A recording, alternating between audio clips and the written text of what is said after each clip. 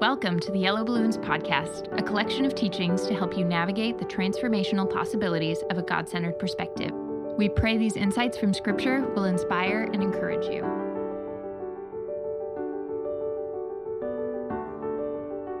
In this episode, we discuss Paul's approach to righteousness. Paul's main thesis is that righteousness is not achieved by man's ability to uphold the law, but by Jesus' fulfillment of the law through his life, death, and resurrection. The law is not adequate for salvation. Neither is our ability to follow the rules of the law. What makes righteousness possible is Jesus, and our part is to put faith in him.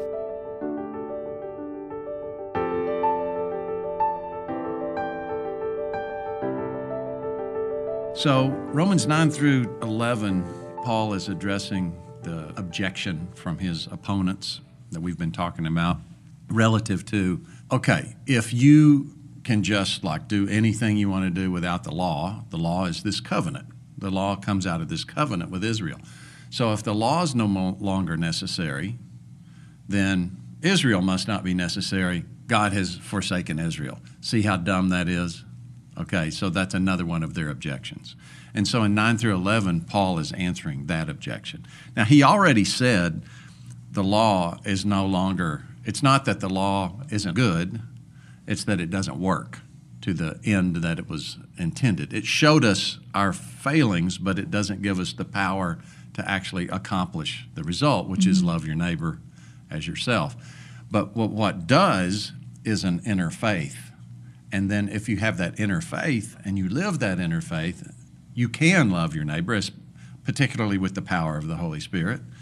And therefore, when you love your neighbor, you're fulfilling the law. So you actually go beyond the law. You get out from under it and then go beyond it. That's Paul's already argued that. But he still wants to address this, well, what about Israel?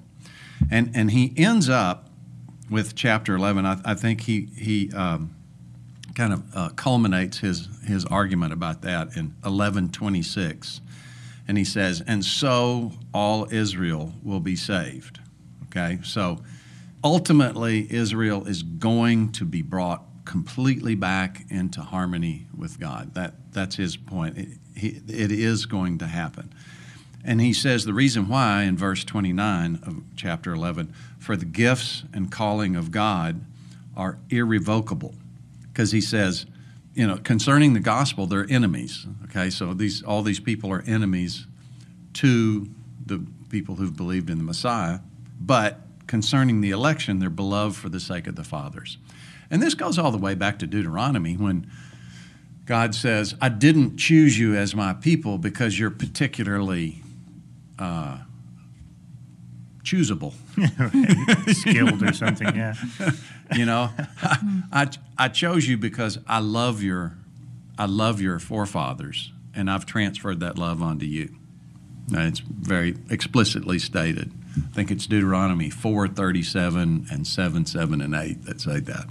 So I've chose you because I love you, which is John 3:16, right? Mm-hmm. God has so loved the world. So that's the same reason he died for everybody. He loves us, which is encouraging. Mm-hmm.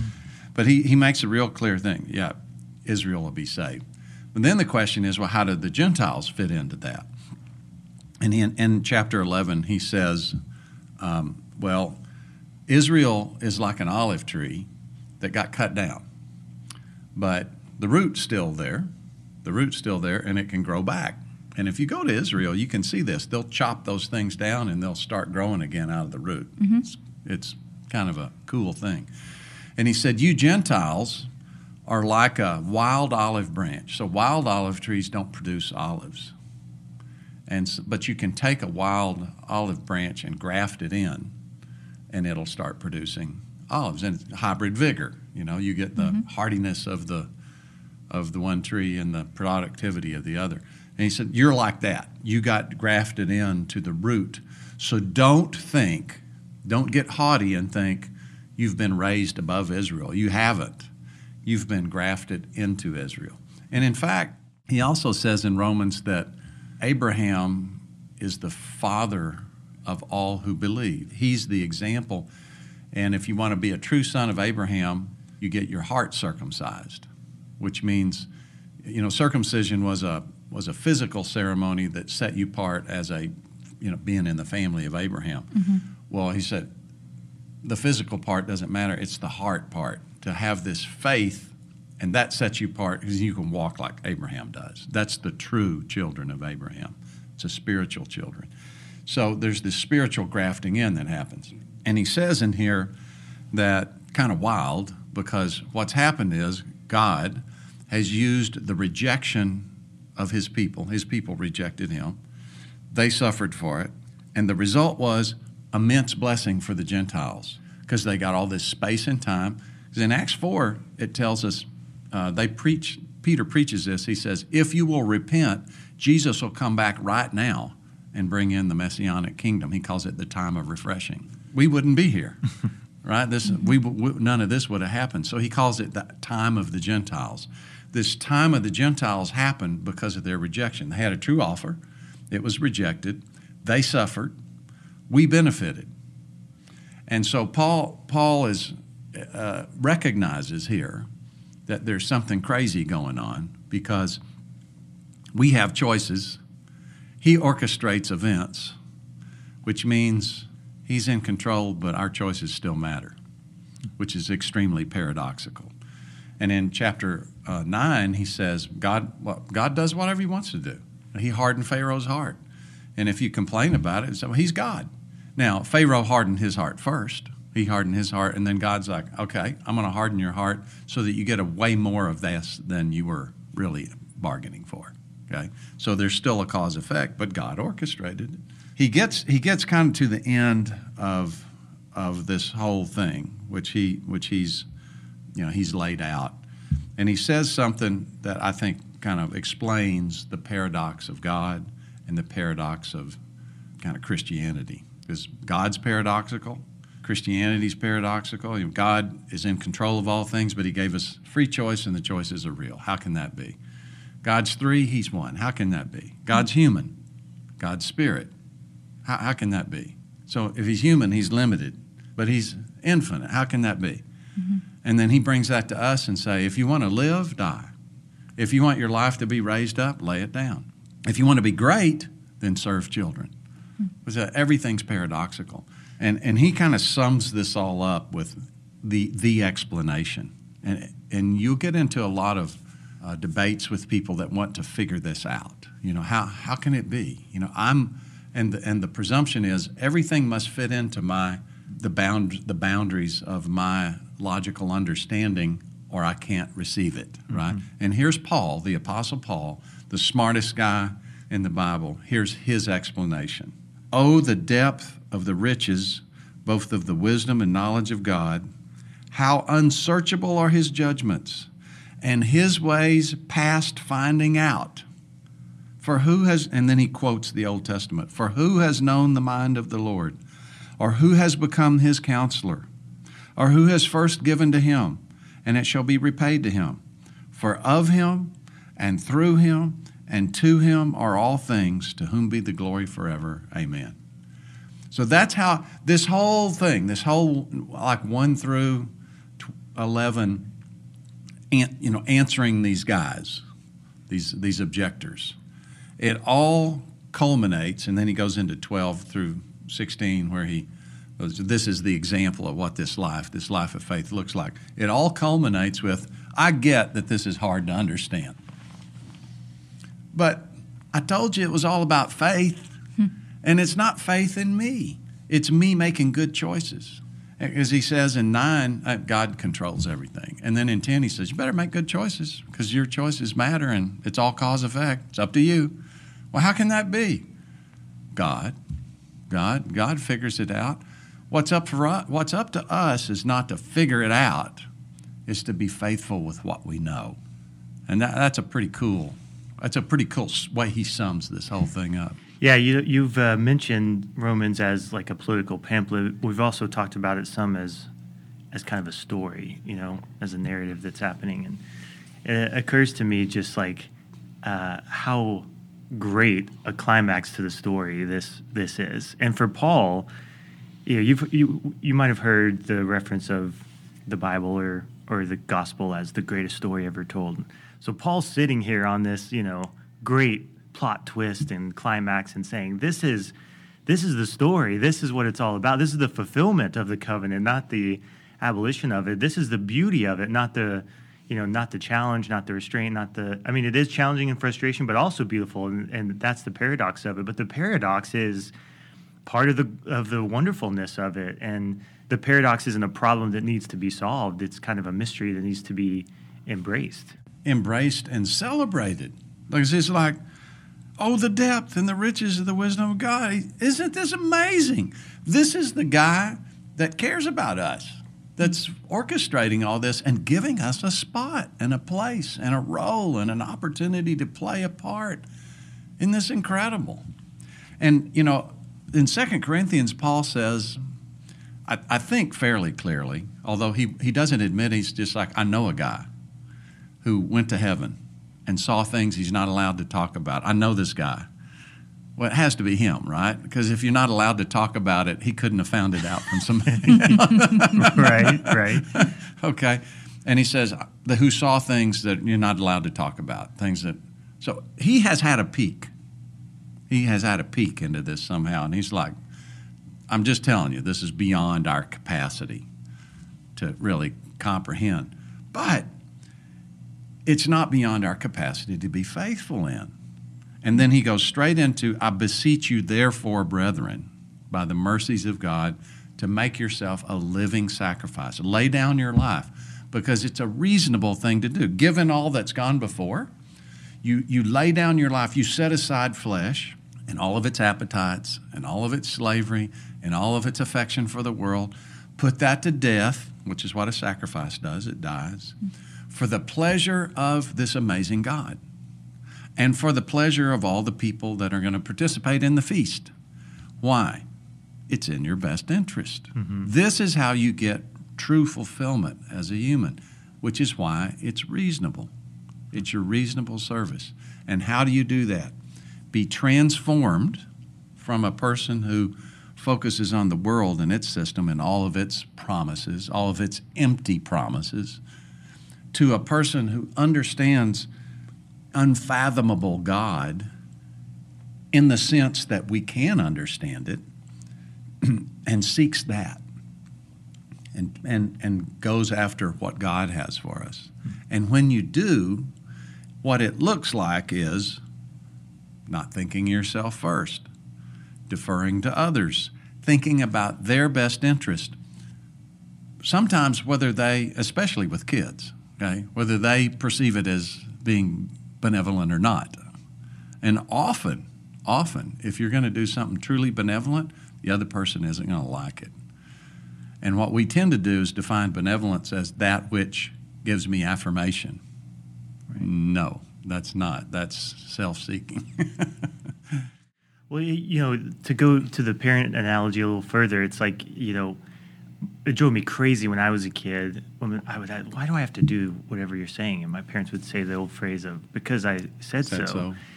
And I think it translates into our faith because it often feels like this obligation. But what parents are really after when they're saying that is like, this is in your own best interest. It's just, I'm not sure you're ready for a full explanation. And so you've got to trust me. And it occurs to me like a paradox. We talked about this, Tim, with our Ecclesiastes series and other places, but paradox doesn't seek a solution; it seeks a resolution. So it's not a problem that needs to be solved; it's a reality that you can participate in. So the resolution is to trust God. Faith is the resolution of the paradox, and what Paul's opponents here, and what so many of us, the three of us included, try to do so often, is to solve the problem rather than to put our faith and trust in God. Well, what we tend to do is resolve it through I control. Our solution is, how can I get control of this? And that's always an illusion. Right. It's always an illusion. Now, we do control three things. We control who we trust. God left that wholly up to us. And we control how we look at things. We can look at things in the world's lens, or we can be transformed by the renewing of our mind and look at things as, if I'm a living sacrifice, that's in my best interest. We get to choose that, and that's what Paul is admonishing us to doing this. And then going back to this believe, speak, do, the Deuteronomy 30, the righteousness of faith that he talked about, confess, believe, confess. If we believe that what God tells us is in our best interest, and we speak it, think about those things, dwell on it, then we're going to do it. Mm-hmm. But and so he gives us some things like, here's what that might look like, but that's for us to dwell on, not to use as a rule set.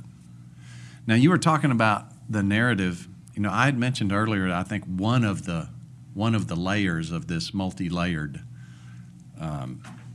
treatise is that Paul is writing a counter to the Plato's Republic idea of what righteousness is. And righteousness is harmony. And I had mentioned that Socrates said righteousness is when everybody in a city-state does what they do best for the city-state, and the head is this group of people with superior constitutions they were born with, which we all know doesn't happen, right? The guardians. And Paul comes up with roughly the same thing, that in one sense, that it's the body where everybody does what they do best for the benefit of the body. The huge difference is the head. The head isn't a group of people. It is Christ. Mm-hmm. Christ is the head. God is the head. So look now at what we've just talked about. When we hold this paradox by faith and seek the unfathomable mind of God, we're now bringing harmony between God and us through our faith and our actions. So that is righteousness, when everything is coming into harmony. And the clash, the disharmony, is going to be between kingdom of God, which is this way of our mutual benefit, and the kingdom of the world, which is a tyrant ruling over the weaker. The strong exploit the weak. So now, I mentioned with this Romans 9, 10, 9, and 10, that confess, believe, confess, is actually Paul trying to get us to adopt this mindset and apply it. Just like Moses was presenting to God's people, the children of Israel, he wasn't trying to get them adopted into God's. They were his people. Mm-hmm. And he was trying to say, you have a choice. Choose which way you go. And that's what Paul's doing here in this, actually in the whole book. But some people use verses from Romans to show people how to be born again. And you can actually use any verse from the Bible to show people how to be born again, because it's life versus death. And so seeking life, anywhere along the way that the Bible's talking about seeking life, that is an invitation. That's an invitation for anyone to seek life. And if you're not a believer, your first step is to have enough faith to look on Jesus on the cross saying, I really don't want to die. I trust that you'll save me from the penalty of sin, mm-hmm. separation from God. And at that point, you made a new creation in Christ. Now you're born. And the rest of the time, it's developing your faith to live the life that you were born to live.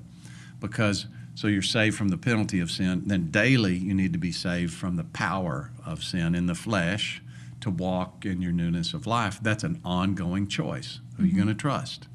How are you going to look at things? What are you going to do every day? And then you're looking forward to the time when you're saved from the presence of sin, when you get a new body in a new world. But in that time, the end of our life here is actually not our death on earth, I would say. And the start of the next life isn't when we go to heaven, because everybody goes to heaven for judgment, and then there's a repositioning back to earth. I would say the end of this life is the judgment, when what we do on this life is judged, and that happens when we're freed from, delivered from, saved from the presence of sin. Like we said, one of the verses in Romans, we're nearer now to our salvation than when we first believed. So we're getting closer and closer to that time when we're delivered from the presence of sin. But part of that is to be judged for our stewardship of what we did with the gifts that God gave us. And that last day is supposed to be our main focus of what our life counted for. And then there'll be a reset and a refining, and all tears will be wiped away, and all gifts will be given, and some will reign and some will not, and how that works, we're not really told. We're told God will figure that out. So don't worry about other people, worry about yourself.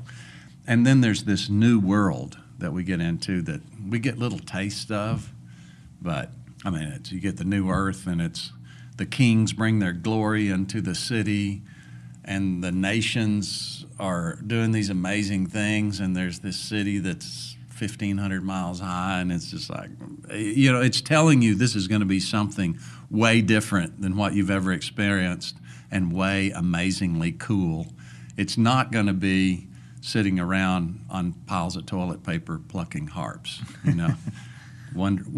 staring off into space. It's going to be vibrant and exciting and engaged and interactive. You get that sense, but it's just beyond our capacity to know. Now, I'll just throw this in right at the end. One of the questions that we got was, do pets go to heaven?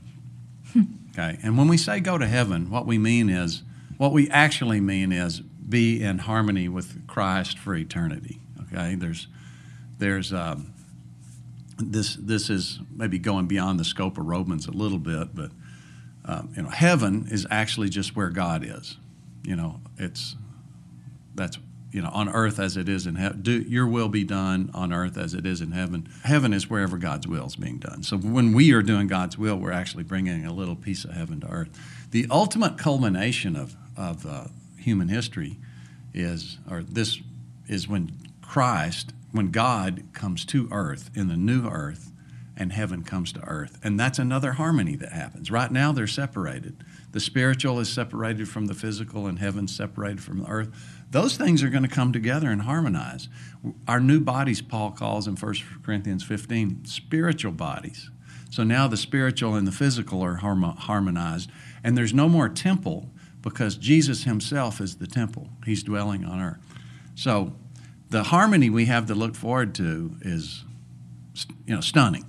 Mm-hmm. It's a real stunning deal, and it's beyond our capacity to comprehend. But what we're told, and this is pretty clear, the more we live by faith in this life, the greater will be our appreciation and capacity to participate in that harmony in the future. That's what we're being told and hinted at. And it's going to be a big deal if we miss out on that. A big, big, big deal. So you want to get all you can. And I think, Socrates is kind of telling the Greeks you can have this, and Paul's like, peanuts. That's total peanuts. Wrong head, wrong objective, having a great city-state's good, but that's just nothing. Let me just blow that away and just show you what's really possible. And it starts with this serving and loving others. And when you do that, you're doing something cosmically stupefying, terrific, amazing, wonderful. Thanks for listening to the Yellow Balloons podcast. If you want more information on adopting a God-centered perspective, visit our website at yellowballoons.net. And if you have any questions related to what you just heard, we would love to hear from you. Please email us at contact@yellowballoons.net. Thanks for listening.